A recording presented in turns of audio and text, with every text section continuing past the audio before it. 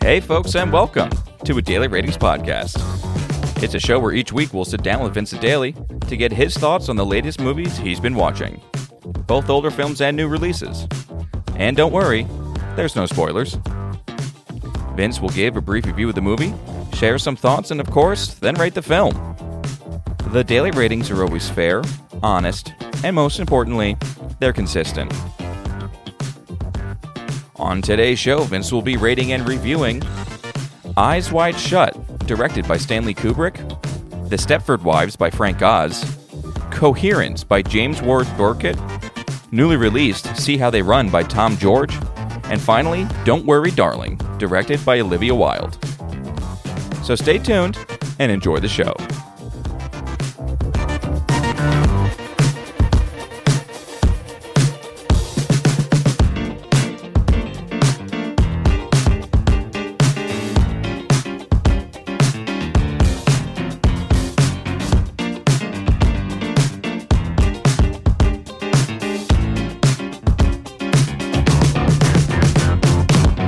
Mr. Vincent Daly, how's it going, buddy? Tommy boy, how's it going? It's going okay with me. And how was your week of movies, Vin? Week was good. Maybe a little bit all over the place. Maybe the big umbrella is relationships to all That these could work. movies. That would work. See How They Run is kind of the outlier, but yeah, I was able to kind of keep it all together. You got some heavy hitters in here. Yeah. I mean, no less the first Kubrick film we cover on the podcast. So Is it the first one? Yeah. Oh, that's exciting. Yeah, I mean, And his last Kubrick film. Right. But yeah, it was kind of an interesting week. Excited to talk about all the movies as always. Yeah, no, for sure. Well, let's start with that big one. Sure. And I'm excited to see, obviously, of course, how the modern day watch, how's it actually hold up as far as our ratings go.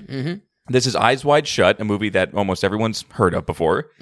It's in 1999. It's Tom Cruise, Nicole Kidman. Set the film up a little bit. What do we get with it? Yeah, so like I said, kind of odd that this is the first that we're covering on the podcast, just because Kubrick is one of my favorite directors, folks. In addition to 2001 being one of my favorite films of all times, this director really kind of shaped what I was tuning into, what I was about when coming into liking film and kind of wanting to study it as well.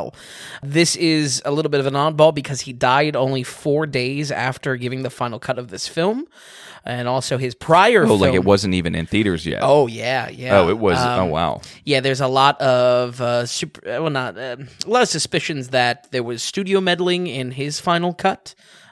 Because the final cut is what he delivered, and then 4 days later he died.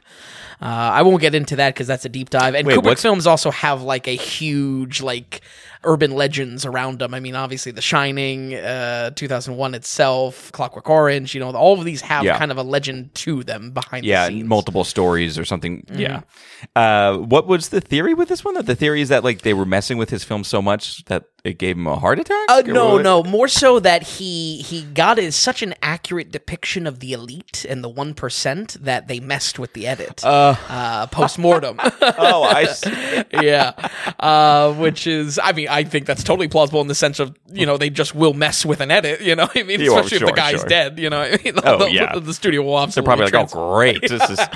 we can trim this one down. You should kill more directors. Exactly. So 99, his prior film was 1987. There's a big gap between 99. So despite being a huge fan of Kubrick films, I have never seen this one. And primarily, I think it was just because of Tom Cruise. It was... Oh, yeah, okay. All right. Was steering clear. Also a secret Christmas film. So, oh, fantastic.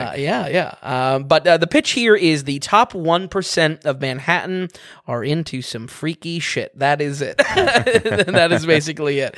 This film kind of deals with, in a big umbrella of relationships and sexuality in relationships. After a emotionally devastating conversation with his wife, Tom Cruise stumbles into kind of an odyssey of sorts. He's going throughout Manhattan. He's going throughout the city. He eventually stumbles a bit too far and steps into something much bigger than what he could imagine. And that's kind of the pitch here that I want to give. Again, the themes here, Kubrick is tackling what sexuality means in relationships. That sounds very high level, but that's where this kind of Odyssey format comes from, because Cruise's character in this, he's a doctor, he is of the elite in Manhattan at this point. Right. And he kind of experiences all walks of life at Manhattan, from a prostitute on the street to a sexual deviant, to all the way up to this kind of 1% perspective on it, which is interesting. It's definitely a very weird movie. Yeah. Right out of the gate. And a long movie, too. Yes. It is a long movie, but worth it, I would say. Okay, all right. The long runtime is worth it, because you do kind of feel by the end of this one, fateful night, there's a lot that has been covered. We really have traveled to a lot of different walks of life in Manhattan. It doesn't feel like a waste of time. Okay. Even though maybe some of the earlier parts of the film do feel like a waste of time, because it's Tom Cruise and Nicole Kidman in a room. But yeah, it is the Kidman and Cruise show. KC is my notes. But I mean, really, this is at the height of their attractiveness. They're married too.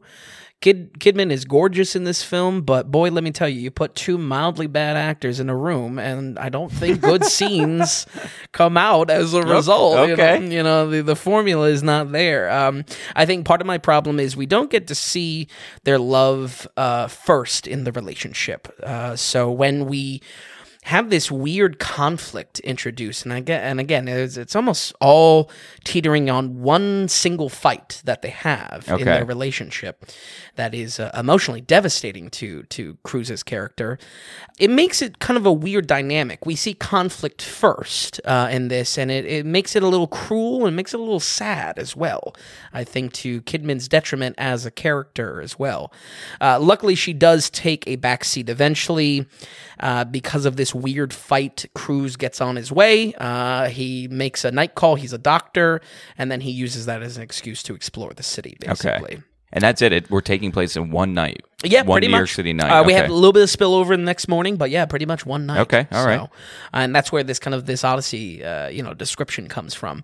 Tom Cruise, his performance here is very different. I would say if you are a lover of Tom Cruise, this might be an interesting watch for you. He's super awkward in this film. It's hard to nail down his character in this, because even when he's alone, he's very passive in scenes. He's kind of just having everything come at him. Okay. He's experiencing the world around him as he processes this very devastating fight that he gets in with his wife. Or not even fight, it's like a weird conversation. He's very passive in scenes, though, and not his usual role. I would say definitely notable for that reason. I didn't enjoy it to a huge amount. Again, I kind of had a self-fulfilling factor that I stayed away from this movie because of Tom Cruise, and I don't think I would have recommended it because of Tom Cruise, but different strokes for different folks. Yeah, and what was his performance compared to this, and how was he in Magnolia? Because that was a different role too, right? Yes, totally opposite end of the spectrum. Oh, okay. Where Magnolia was almost like Tom Cruise to 11. Yeah, magnified. Okay, gotcha. This was, again, he's not, he's processing things emotionally, and he really doesn't even talk in a lot of scenes. It's like moody Tom Cruise almost. Yeah, moody. Okay. It's a very moody film in a lot of ways as well. Both for the moods they deal with, around the kind of the messy feelings around sex in the relationship and things like that. Regardless of acting, though, and acting quality, I really could not take my eyes off the screen. I mean, this is Kubrick's filmmaking here is electric. There's, it goes back to what you're saying, Tom. Was this really worth? What is it? Is it close to 3 hours or? Yeah, it's like 2 hours and 40. Yeah, 2 hours and 40. Believe me, I was still just ready enough to really knock it for maybe let's cut some in the edit, maybe let's trim this down. Maybe I was the film producer, post-mortem. But I'm telling you, there is such a distinct feel coming across all these characters placed together. We don't really have a good feel for a majority of the film of why Tom is, meeting all these people and what it means. And then it finally really, solidifies at the end. And it may not be the most satisfying solidification, but it really does all come together. And there's just such a purposefulness to the story and what we focus on with it. So as awkward and unusual scenes seem to be Each is there for its own reason. That only becomes kind of complete at the end. Much how with his prior work, Full Metal Jacket, we have kind of a lens on rage and war with this. In just the same way, Eyes Wide Shut, it's kind of looking at intimacy and relationships through sexual deviancy. And this is like these are big concepts to unpack in the film. Just how Full Metal Jacket is a huge movie. Yes. Yeah. And I don't know. I mean, I think would I really rather it not be explored through Tom Cruise? Absolutely. Mm-hmm. Were you thinking people at this time period? Who would you rather see? That's a good question. I'm trying to think, like, who's on a rise? Who's a young actor? Would Leo be good in this? Maybe. 99 Leo? Sure. Actually, yeah, probably. Yeah, 99 be a little Leo. young, but he could still probably play it up great.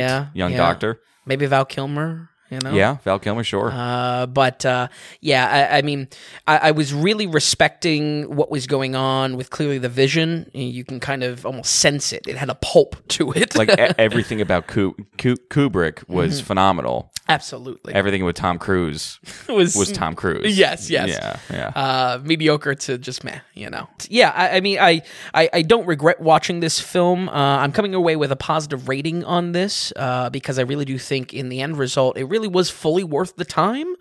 Okay. I was not regretting the time that I watched with the film. It does get absolutely insane as well. So, I mean, believe me, you have some skin in the game too. If you haven't watched this film, go out and watch it, Yeah, I could say a lot more in a deep dive, but bottom line, I think this film was worth your time and worth watching among Kubrick's work as a director. It may be one of my least favorite among his work because of the acting talent, but by no means does it lack his craftsmanship. We're going to go ahead and give Eyes Wide Shut a 70 on the dot. Oh, wonderful. Okay, 70. Yeah, that's a good movie. Mm-hmm. Absolutely. And that's good to hear that Cruise didn't totally tank it. Cruise, he didn't bring it down completely.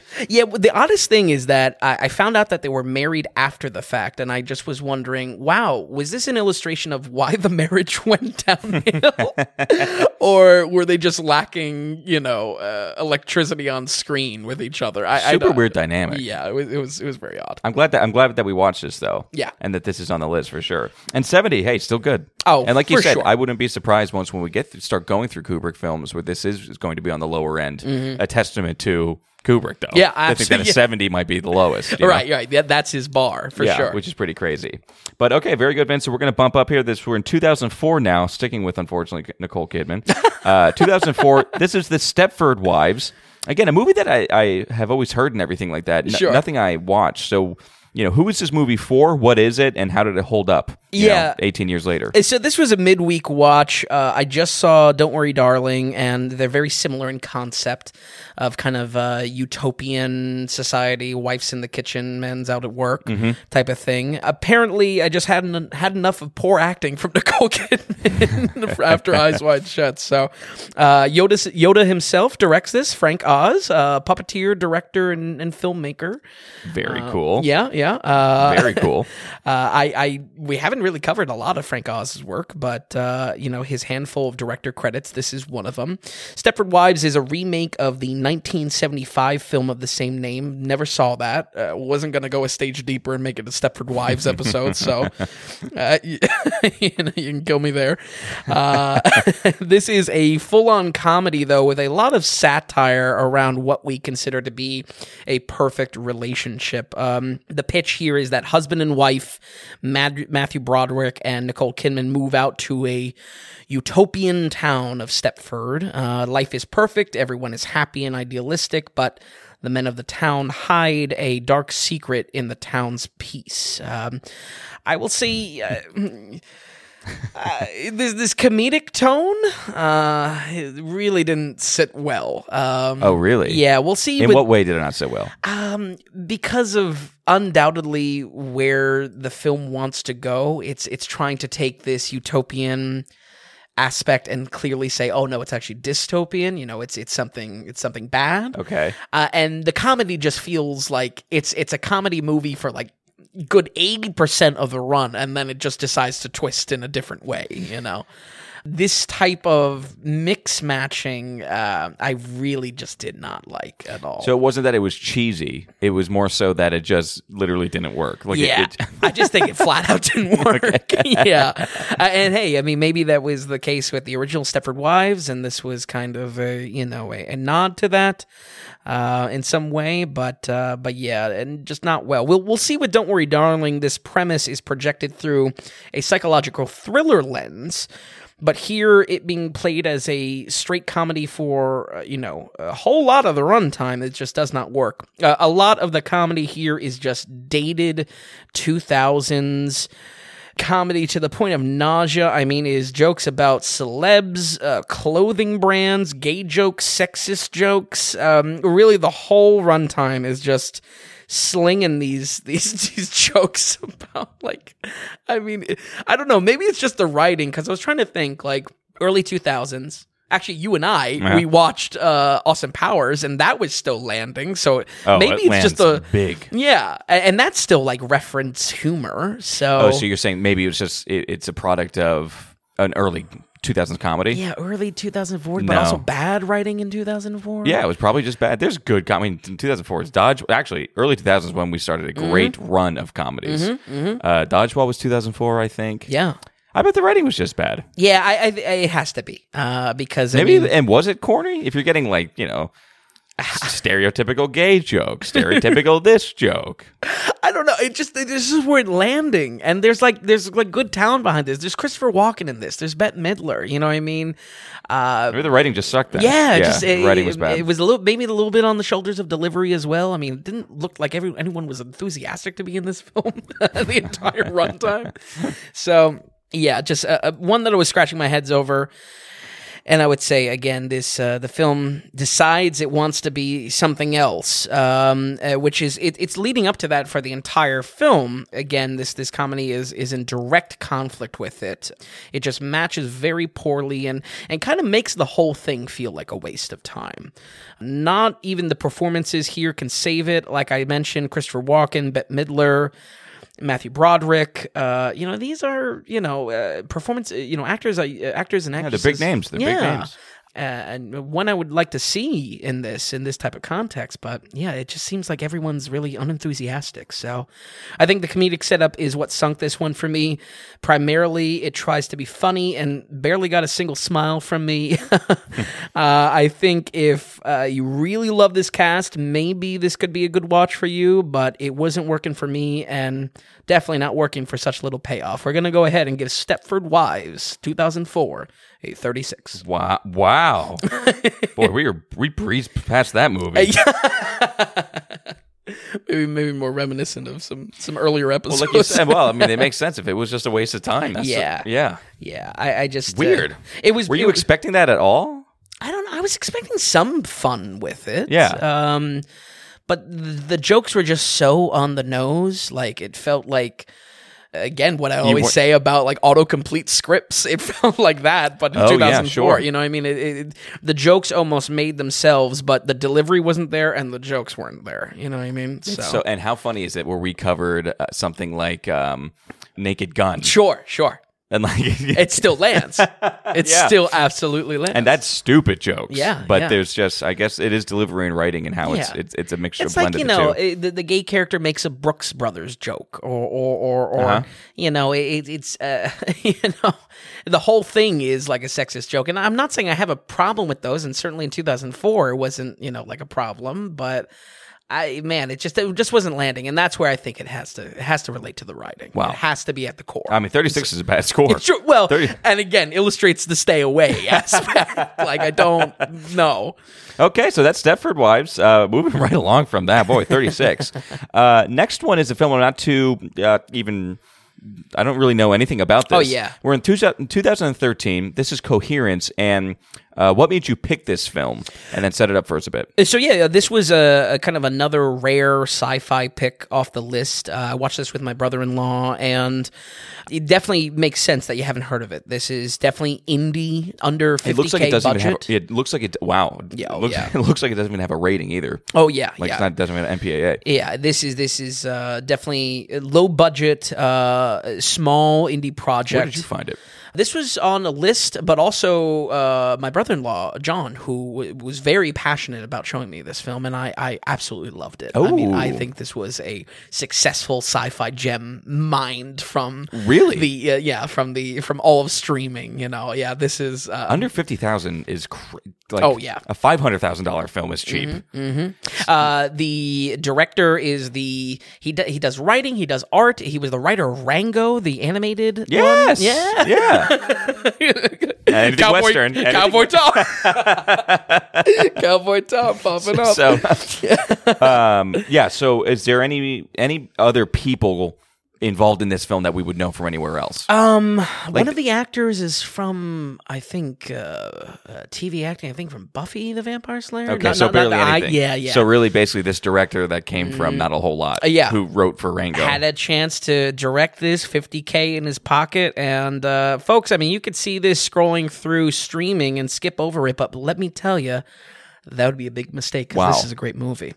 This was this is what I always talk about, trying to mine the sci-fi gems, and this was successful mining. Yeah. Was this on, what streaming platform was this on? Amazon, I believe free as of right now on Amazon. Oh, it's on Prime? Okay. Yeah, I'm sure. So it's a sci-fi... Yeah, let me introduce a little gotcha, yeah. So I would pitch this movie as suspense thriller first, with a sci-fi kind of undertone. Our setup here is a handful of friends are gathering a reunion dinner of sorts. On this fateful night, a huge comet is passing overhead and begins to influence aspects beyond just the night sky. Like everything, I do want to stay away from spoilers, but this one in particular has a good unraveling quality to it. It was really a fun movie to watch because it's like, man, I wouldn't call it twists and turns, but unraveling it and kind of problem solving and theory crafting as you're watching it. Okay. Was really one of the most enjoyable parts. I'll get into some comparisons later on of where this might relate to other movies that you watch, and folks at home, if you have something like that you enjoy like this, guess what? That's a green light from me. But there are many brilliant qualities to this, but by far the most enjoyable was the piecing of the mystery together. Really had a great quality to it. What I can talk about is how the information is presented. There are 8 people in this dinner party, and most of the time the dialogue is heavily layered over each other. People are just kind of talking over each other constantly. Okay. And for some, this might be a bit grating to listen to, but I thought it was honestly fantastic. I really did love it. Because it was believable, because it felt real. It just felt... I guess it felt real. I liked the kind of the chaos of it, and definitely when the panic is introduced of this kind of suspense thriller.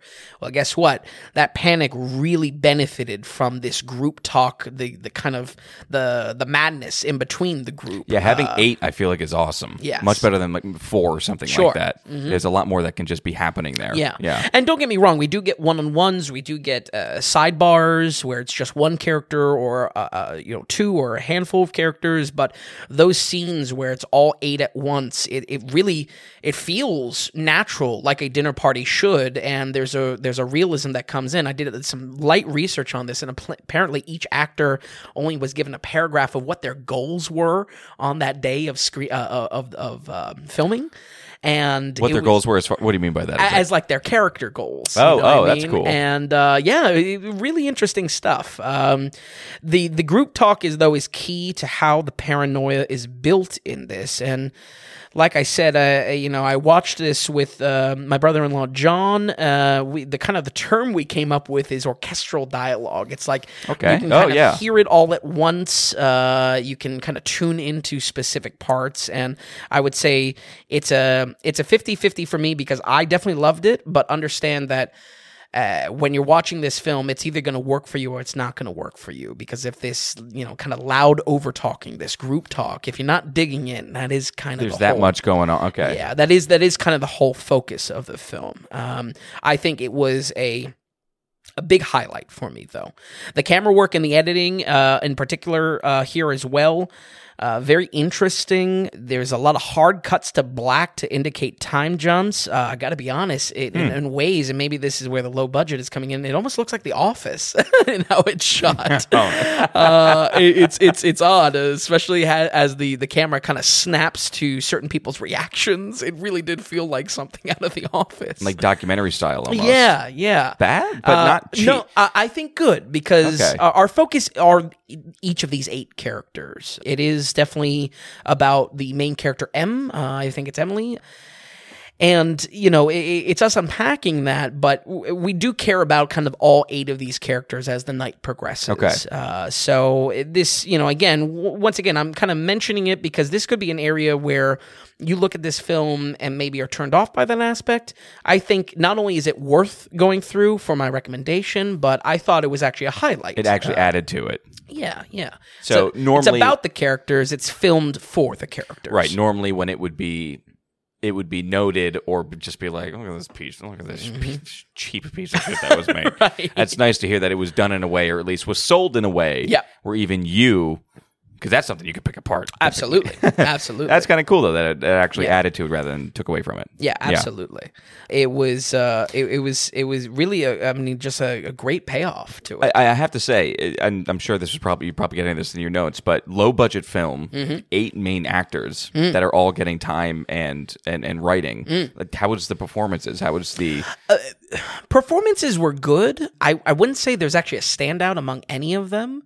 Right. But I gotta give props to the realism, because again, it did not seem like they were giving stilted dialogue or anything like that. If anything, maybe I got lost in a little bit of the group talk. Okay. But not bad by any means. Very good. Very good. Yeah. I really can't talk about too much more because, again, it will rob you of the experience. The same reason why John Carpenter's The Thing is great. The same reason why I loved Bodies, Bodies, Bodies a few weeks ago is the same factor here. It is paranoia, it is pointing fingers, and it is madness. This film is great in all of these ways. I love the sheer panic of the film, and I love how violence comes as a natural result of frustration and feeling powerless as well. Once again, that's where this kind of group talk really shines, because even maybe if you're annoyed by it in the beginning, it definitely plays to the thriller aspect, the suspense of what's going on screen.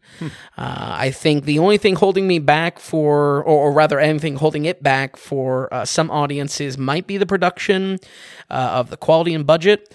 Definitely like a movie we covered earlier in the podcast called Mass, where it was just... You stick 4 people in a room, and 4 people in the room, they're going to act their butts off.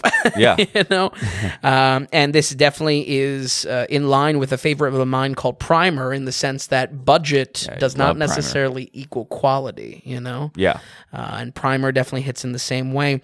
The through line between these 3 films, definitely low budget does not equal the quality of the experience, and if anything, might just be the strength in simplicity. We're going to go ahead and give Coherence an 80 on the dot. Ooh, okay. Go give it a watch. It was so entertaining. I really did love it. I mean, that's a great score. 80 saying that this is truly a great movie. Wow, yeah. Coherence, 2013. And $50K budget. I mean, it's insane to think about. Incredible. Yeah. Truly incredible. I mean, it is insane, actually. Yeah. When you think also about it. Goes to show that sci-fi does not need blasters and aliens and CGI. Oh my God, yeah, absolutely. We talked about Under the Skin not too long ago, and another great example of just like, it doesn't even have to be look like a sci-fi to be a sci-fi, Look at Solaris. Yeah, absolutely. Not the George Clooney Solaris, the good Solaris. The good Solaris, you're right. But yeah, you don't need the Flash. Yeah. You don't always need it, as long as your first of all, the main story is good, and then it's sold through writing and acting. Yeah. Oh yeah. But it just takes that, and it's funny. Because it sounds easy, but time and time again, part of the reason why you mind through all the bad sci-fi, it actually is quite difficult and rare is what it comes out to be. Oh, yeah, absolutely. Wow, okay, folks. Okay, so that is Coherence from 2013. Apparently you can see it on Amazon Prime with an 80%, which is just awesome, Vin. Okay, folks, so we're going to keep things moving here. Our next 2 films are in the now released or at least newer films. Theaters. Yeah, in theaters now. But first, of course, we want to just give a shout out to our producers this week, and we have 2 of them. Two Two of them. So we want to start out. So we have some familiar faces here, but we're going to start out. So our executive producer here coming in with $50 are Glenn and Carol, who have produced before. Oh, wonderful. Thank you so much. So it's $50, and something tells me because we just hit our 50th episode. But Glenn and Carol say, congratulations on your 50th podcast. Hey, thanks. Can't believe it's almost a year. This show has come a long way since the early episode and has evolved and grown into what it is today. We especially like the new updated biopics of you both. Yeah, the baby pics. The baby pics are good on the site. Oh, yeah. Yeah, if you go to the almost the About section on the podcast page of the website, you can see what Glenn's talking about. Vin, your critique of the films, in our opinion, has gotten more personal. That makes the listen settle in for a great show. Okay. An example would be, it seems the early episodes covered more of score, editing, lighting, etc. As the episodes have progressed, the character development has been the major focus, which I think is fantastic. I'm also happy that you have mixed it up with movie genres compared to the early episodes. Finally glad you got your feet wet in the comedy pool several months ago with the accolades of Leslie Nielsen. And kudos to you for the tough watches of the rated G films, or being the only guy in theater with a bunch of women and Where the Crawdads Sing. Oh my God, I forgot that. I pushed that to the back of my memory. Looking forward to more comedies, which I personally prefer. Yes, he did ask. He had a list the other day, or last time he donated. He goes, Vin, I'll use your tagline. Does that make sense? It definitely does. That's pretty good. Thomas, you have come a long way since the early episode of just turning on the mics to being 100% involved with great questions for Vin and your own opinions as well of film. The progression of the added flip-flop is just one example. Sorry, Ocean's 8. Your humor as well has made we as listeners more engaged in the conversations you and Vin share. Hey, thanks for that. We're going to give the listeners out there a big boy alert to keep listening and tell a friend. Great job, guys. Looking forward to the next 50, Glenn and Carol. Hey, wow.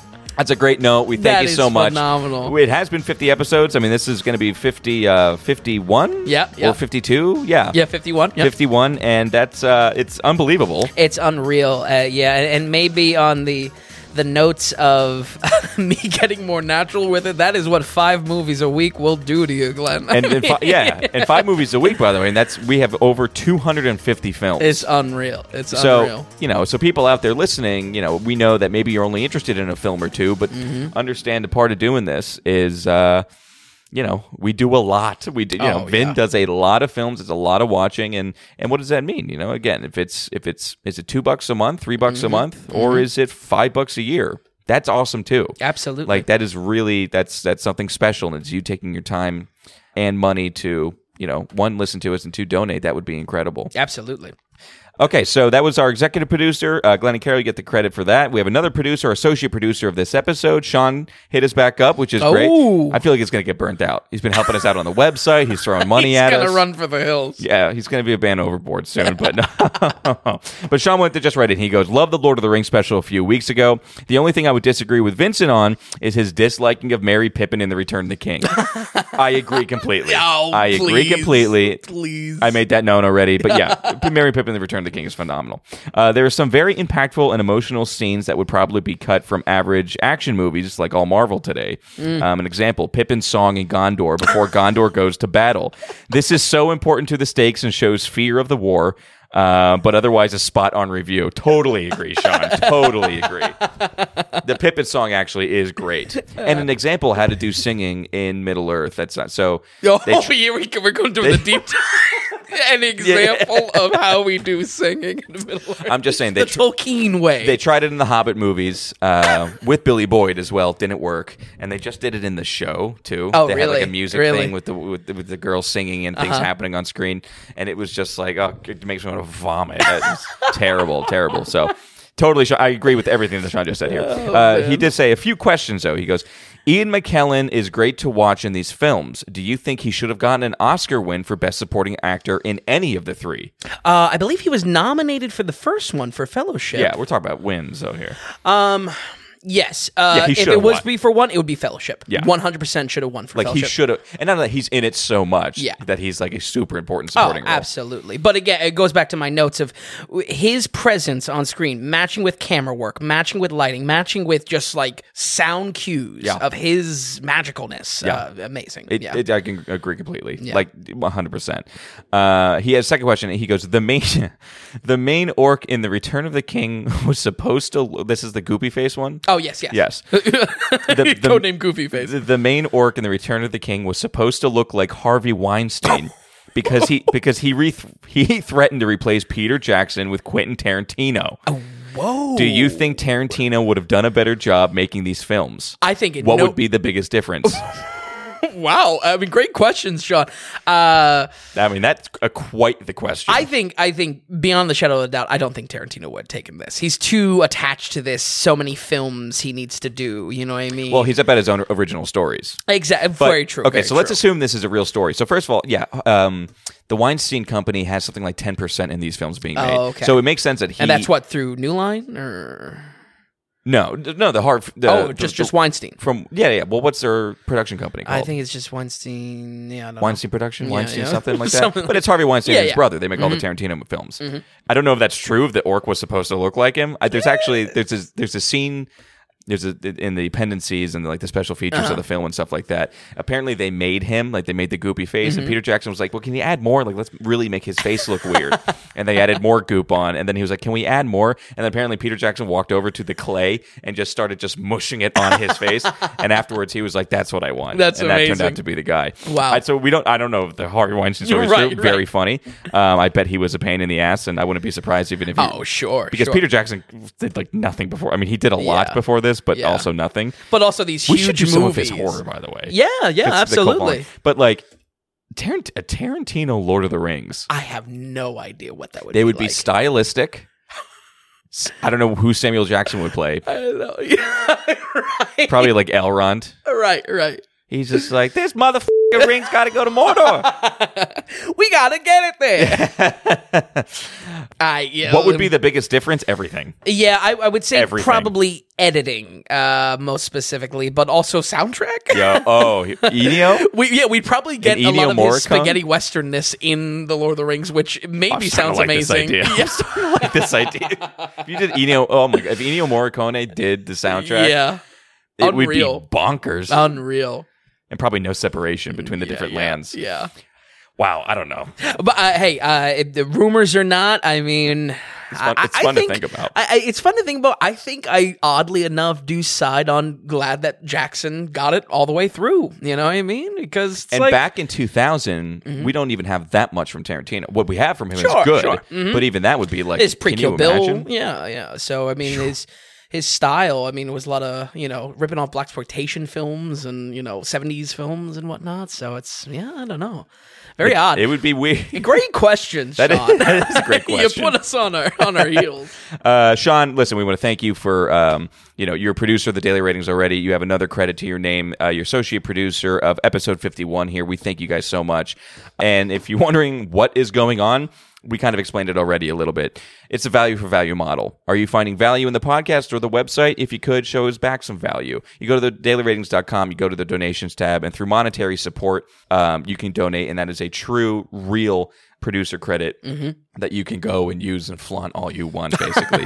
And that sticks with you for life, basically. And hopefully we'll see it on IMBD soon. You all will have IMBDs, look at that. which would be awesome. But that's kind of how we operate here. We're completely producer supported. So today, Glenn and Carol and Sean, of course, we want to thank you guys for thank you all so much. Continuing to support us and continuing to produce the Daily and continuing listening, more than anything. That's true. Thanks for sticking around. And Sean's helping on the site. He just threw up a couple more. A huge help that he's doing stuff on the back end. So that's awesome. But all right, so we're going to keep on moving on here. We have two more films. This is the now released. I'm excited to hear about this one because this has our boy in it. So this film is called See How They Run. It's kind of a comedy. And what do we get with See How They Run, Ben? Yeah, so no experience with the director, Tom George. He looks to come from a lot of British TV experience. I introduced this with that because this film has some very dry British humor.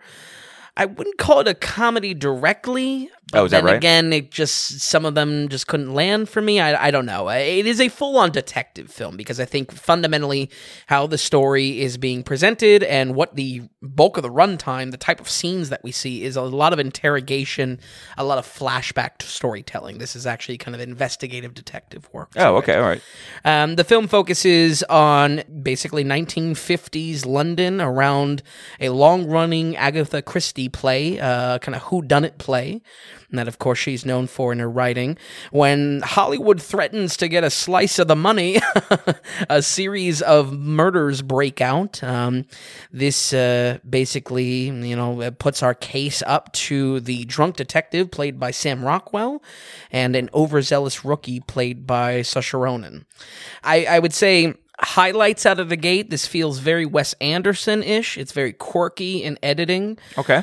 Part of why I wouldn't pitch this as a comedy first is I'm not really outbursting with laughter.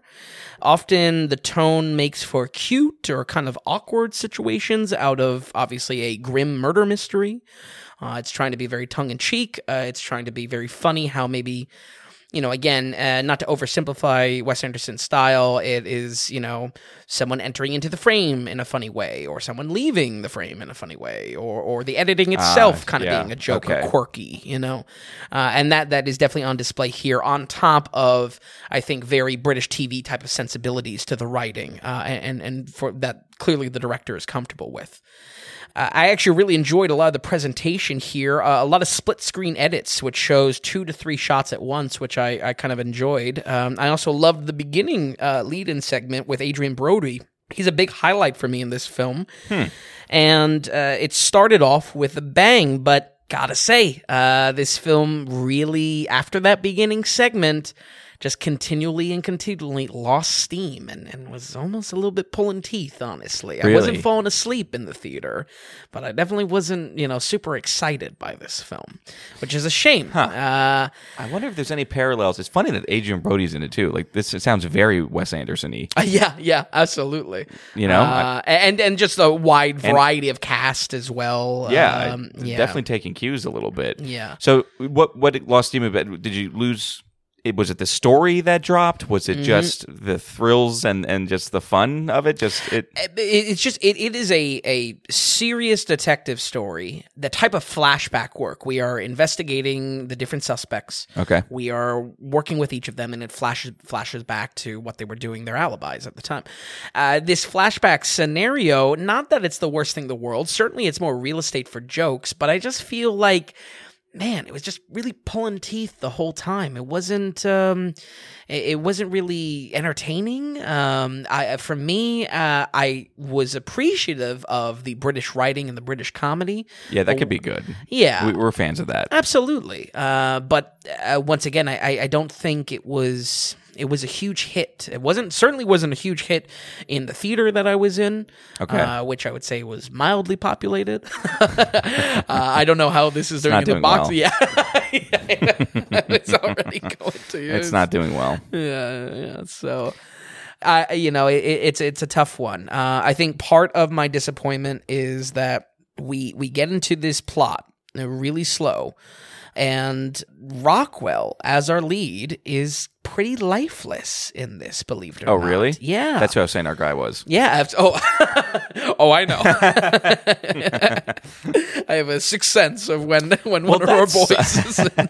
That sucks. I mean, that's lackluster. Definitely lackluster. Not a bad film. Certainly not a bad film as far as the production goes. But, right, like it looked good and all that. And yeah. I guess my takeaway was I just wasn't thrilled by any moment on screen. These detective stories and that super dry British humor. I mean, I can certainly respect the writing, but I count myself as a fan of both of those camps, detective stories and British humor. Yeah. And this just was not keeping my attention. Once again, Rockwell's character as the main lead detective, he kind of flip-flops from uninterested drunk to competent detective, and I just think it was just the wrong role for him. He's trying to be like this proper, he has got a big mustache, and he's a quiet detective, and again, Saoirse Ronan, she plays this like overzealous, hyper, manic detective, taking down notes of everything. I feel like that role should have been reversed. Oh, yeah. You know what I mean? Yeah. I feel like there was kind of a mismatch there, and none of the performances were necessarily bad. I just was not thrilled by this. I'm coming out very lukewarm on this one. I could very well be that, it's a case that it just wasn't for me. I felt that it was just far too slow paced. I kept waiting for the electricity of the intro that is there. That intro, you watch it. It hooks you. It gets you you're in. hooked. Absolutely. Yep. Whether it was just Adrian Brody's narration or just how things were edited in, it had fun. It had electricity. And then the entire film, you're just kind of waiting for that to be recaptured, and it never comes. So a little tough. And sadly, I don't walk away with this as too positive a rating. It does get, on the plus side, of the 50 mark. Yeah. It is on the right side of the coin, if you will, but not something that I would say is a huge recommend. I would say if I'm really reaching for things to recommend this for folks at home, you are a huge fan of Agatha Christie. You loved Death on the Nile, Orient Express. You really like these kind of almost revival of whodunits. Yeah, which no one really does like. Right. Maybe there was a who's reason ecstatic about these films. Right. Yeah. And even, I not to even just backtrack my recommendation, but like I would then point someone to Bodies, Bodies, Bodies, where it's like, well, all right, so this may not Different take on it. Yeah, this may not look like a whodunit. Well, guess what? It is, and it's doing something new with it as well. Which is, at least that's that's nice. It's tough. So, but maybe if you were, folks, if you are diehard Agatha Christie fan, maybe if you actually like some of the Hollywoodness and the callbacks to the 1950s in London, there are some kind of in-industry nods and jokes and characters as well. Okay. Real celebrities as characters here. So maybe there's some enjoyment there. But again, I'm coming away very lukewarm with this one to my disappointment, because this was one that I added in here and unfortunately wasn't thrilled You're excited about. Okay. Yeah, and didn't hit, it kind of distracted us away from the week about relationships. So It ruined our theme. yeah, we're going to go ahead and give See How They Run a 59. Okay, 59. Yeah, not very excited. Yeah, It's always tough with these middle of roads, as we always say. It is, because it's not that it's bad, but it's very uninspired, not exciting whatsoever. And it's these middle of the road ones that really test my, kind of my thinking of like, well, how much, just fundamentally, how much am I walking away and saying, oh, you got to go see this? How much of water cooler talk is there to it, And no one, I would guarantee no one's talking about it. I mean, it's been out for 11 days and it's made just over 12 million worldwide. 6 million in the States after 11 days. That's terrible. Sure. Yeah, it's garbage. Absolutely. Yeah. I do need to make it. Oh, God, I don't know. It's tough. I want to be like, hey, theaters are open now, people. Like, give support to your theaters. Sure. And if you wait to it and go to your local theater, that's almost more admirable to do that. But it's just the fact of there is something to be said where it's a different experience. Going to the cinema is still nice. Yep. And a lot of directors will still say it about just like being in the theater or enjoying something. When you get that theater crowd like you had with Dragon Ball, yep. Absolutely. It's a shame that things are going to start closing soon, probably. And it's so a shame. But at the same time, I don't blame you for not going to theater, because you have movies like this is out, and Beast, and all these other films that no one cares about, no one asked for. Yeah, August was a big run of movies that no one cares for. It's just weird. It's just weird, I don't know. It's last year was better almost, as far as film and new films. Yeah. And we're coming up on now what we'll cover as well. You know what I mean? I don't feel like there are exciting releases like Dune or... That's what I'm saying. Dune was... And that's... Last Night in Soho. Talk about a movie you want to go see in the theater. You watch Dune in the theater. Absolutely. You watch it in IMAX, So I don't know what's going on. It's weird. Yeah. We'll see. The year's not done. Okay. But I'm talking them off the list. Like, all right, bring me back. So this one... Is this one in theaters? Yes. Okay. This one is the talk of the town. The ladies on The View were chatting about it, you know. This is Don't Worry, Darling. Okay, this is directed by Olivia Wilde. Yep. And there was just a lot of controversy on set afterwards, a lot of he said, she said stuff going on. I'm now curious, really, what is the end product? Is a good film at the end of this road? Sure. I think it's a decent film. Okay. It's definitely not bad. What is it exactly? Because very similar to Stepford Wives. It's kind of this utopian town, husband and wife type of thing. And once again, like I said in the Stepford Wives review, instead of comedy being a mismatch, it is properly in kind of a psychological thriller, as the lens we're seeing this. So through. I will say, at least the trailers for this, and maybe because it's a little weirder or kind of utopian, the trailers of this I feel like didn't give away too much. Right. So it's nice standing here not knowing too much about it at least. Absolutely. Yeah. Now I'll get into it. I mean, there's not much to the story, but hey, it's definitely not a bad movie. A lot of style over substance. This is one drama-filled release, folks. I mean, from boycotts to review bombing to Shia LaBeouf always sneaking his way back into the limelight. It would be hard not to be aware of this film. I think my guess is, or maybe my hot take, folk, is that this is all manufactured. This is a marketing attempt to get a attention around a movie and get buzz around a movie. You think I'm wrong? You know me. I'm always going down that road. Right. What's the money behind it? What's the real story being told here? Why is this being done? Absolutely.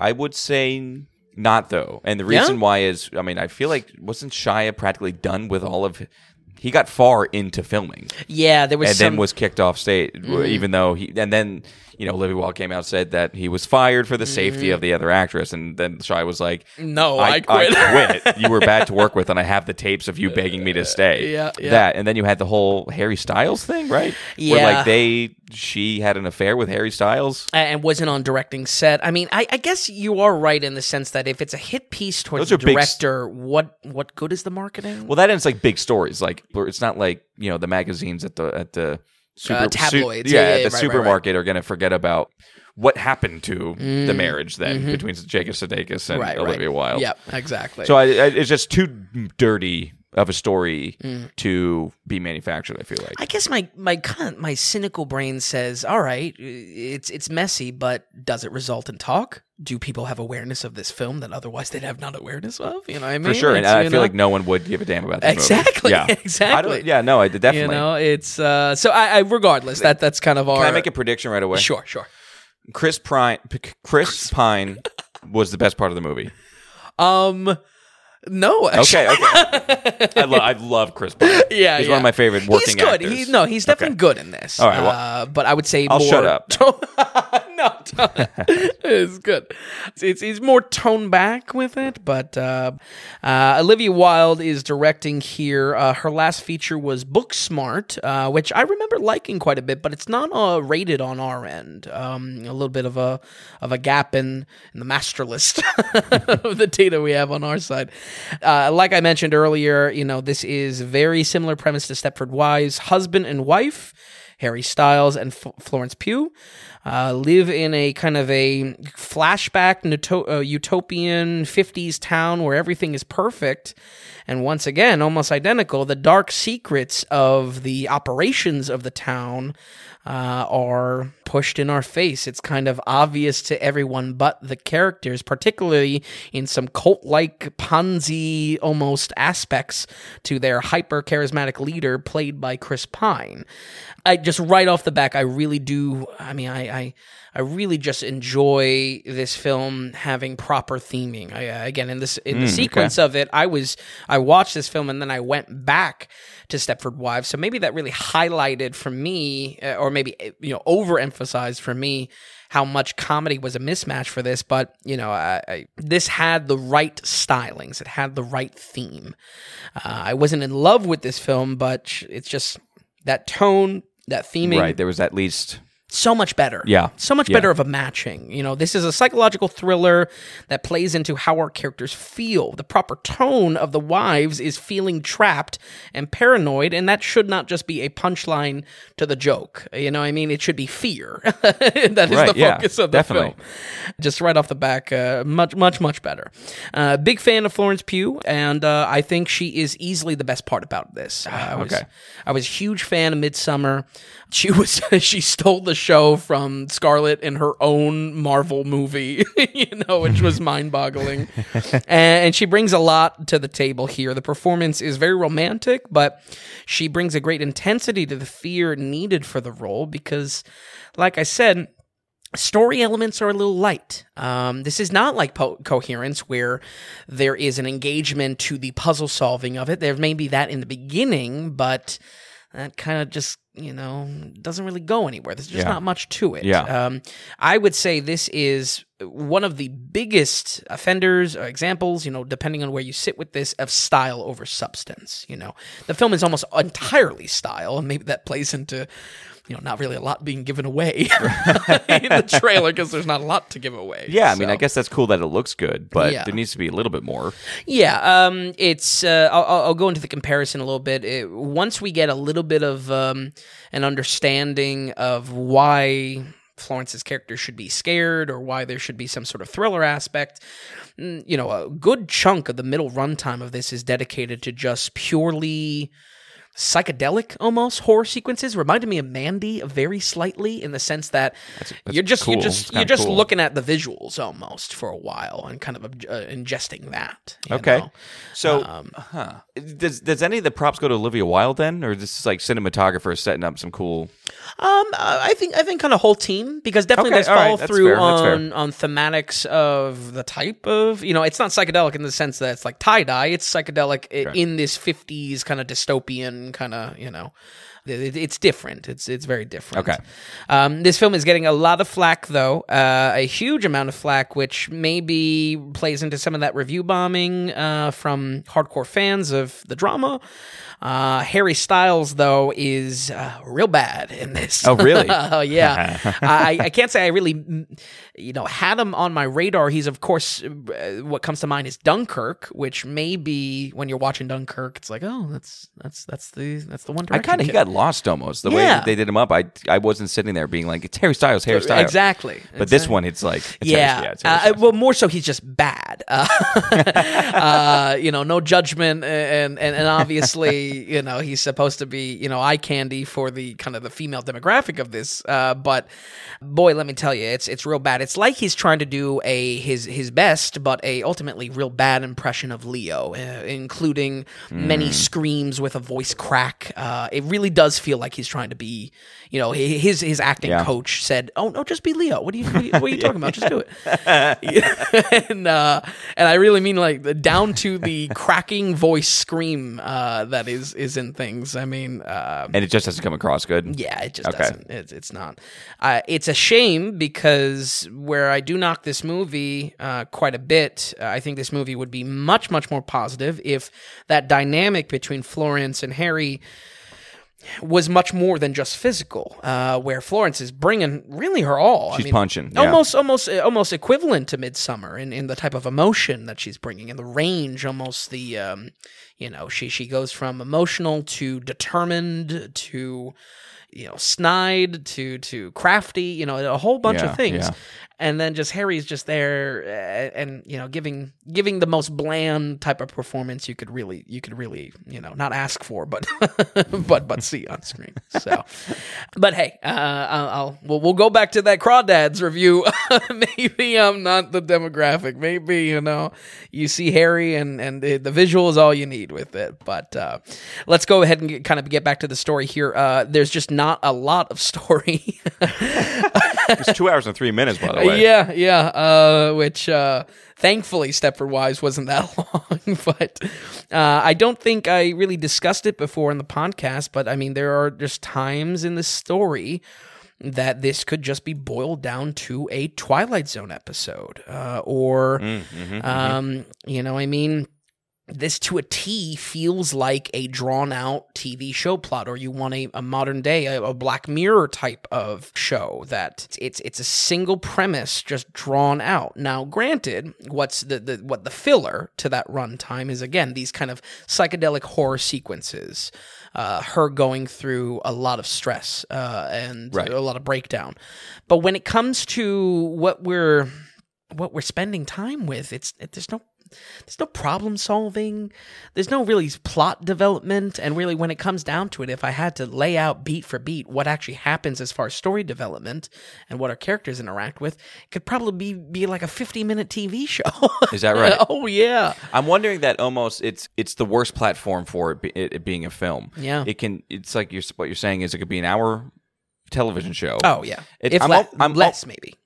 What I'm hearing, though, is just like, what if they expanded on everything a little bit more and made it a miniseries? Like, did this have vibes just because of the storyline, dystopian and this, and you're in this community and everything like this?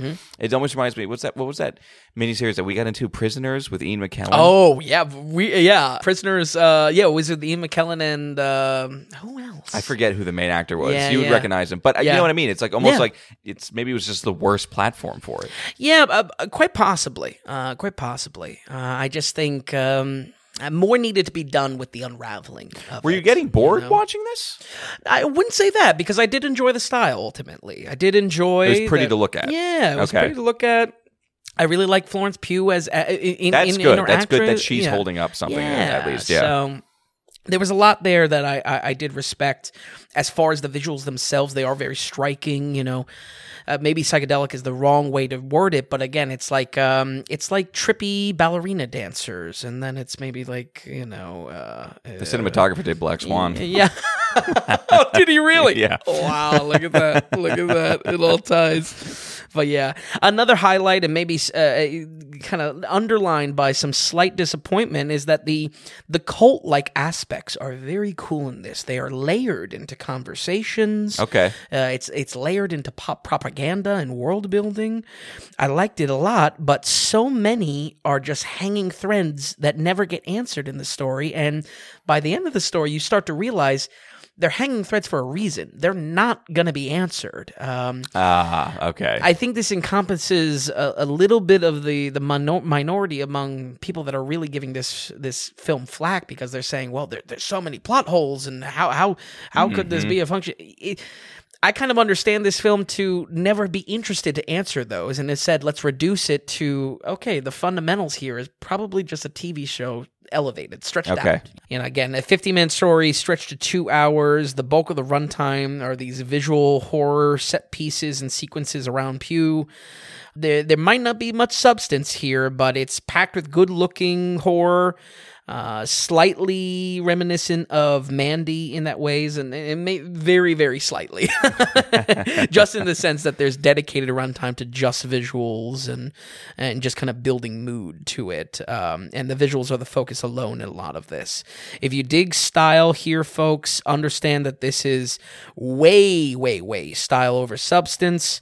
Understand that, if your expectations are through the roof on this, especially fueled by the drama and the, kind of the industry talk of this, let's kind of quell that down a little bit. And I think you're going to enjoy this a lot more. Is it a masterfully crafted mystery? No.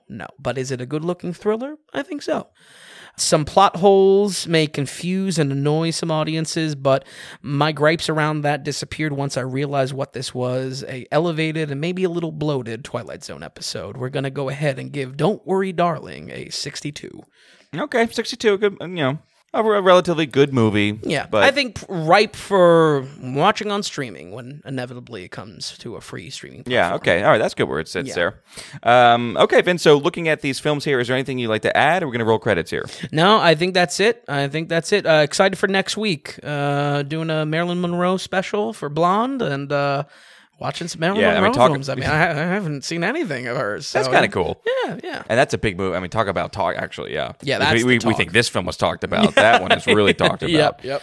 All right, Vin. Vin, thanks for watching these. Thanks for stopping by. Folks at home, we'll run it down one more time here. We have Eyes Wide Shut with a 70%, The Stepford Wives with a 36%, Coherence with an 80, See How They Run with a 59, and Don't Worry Darling with the 62%. Folks, we thank you so much for listening and producing, and we'll see you next week on the Daily Ratings Podcast.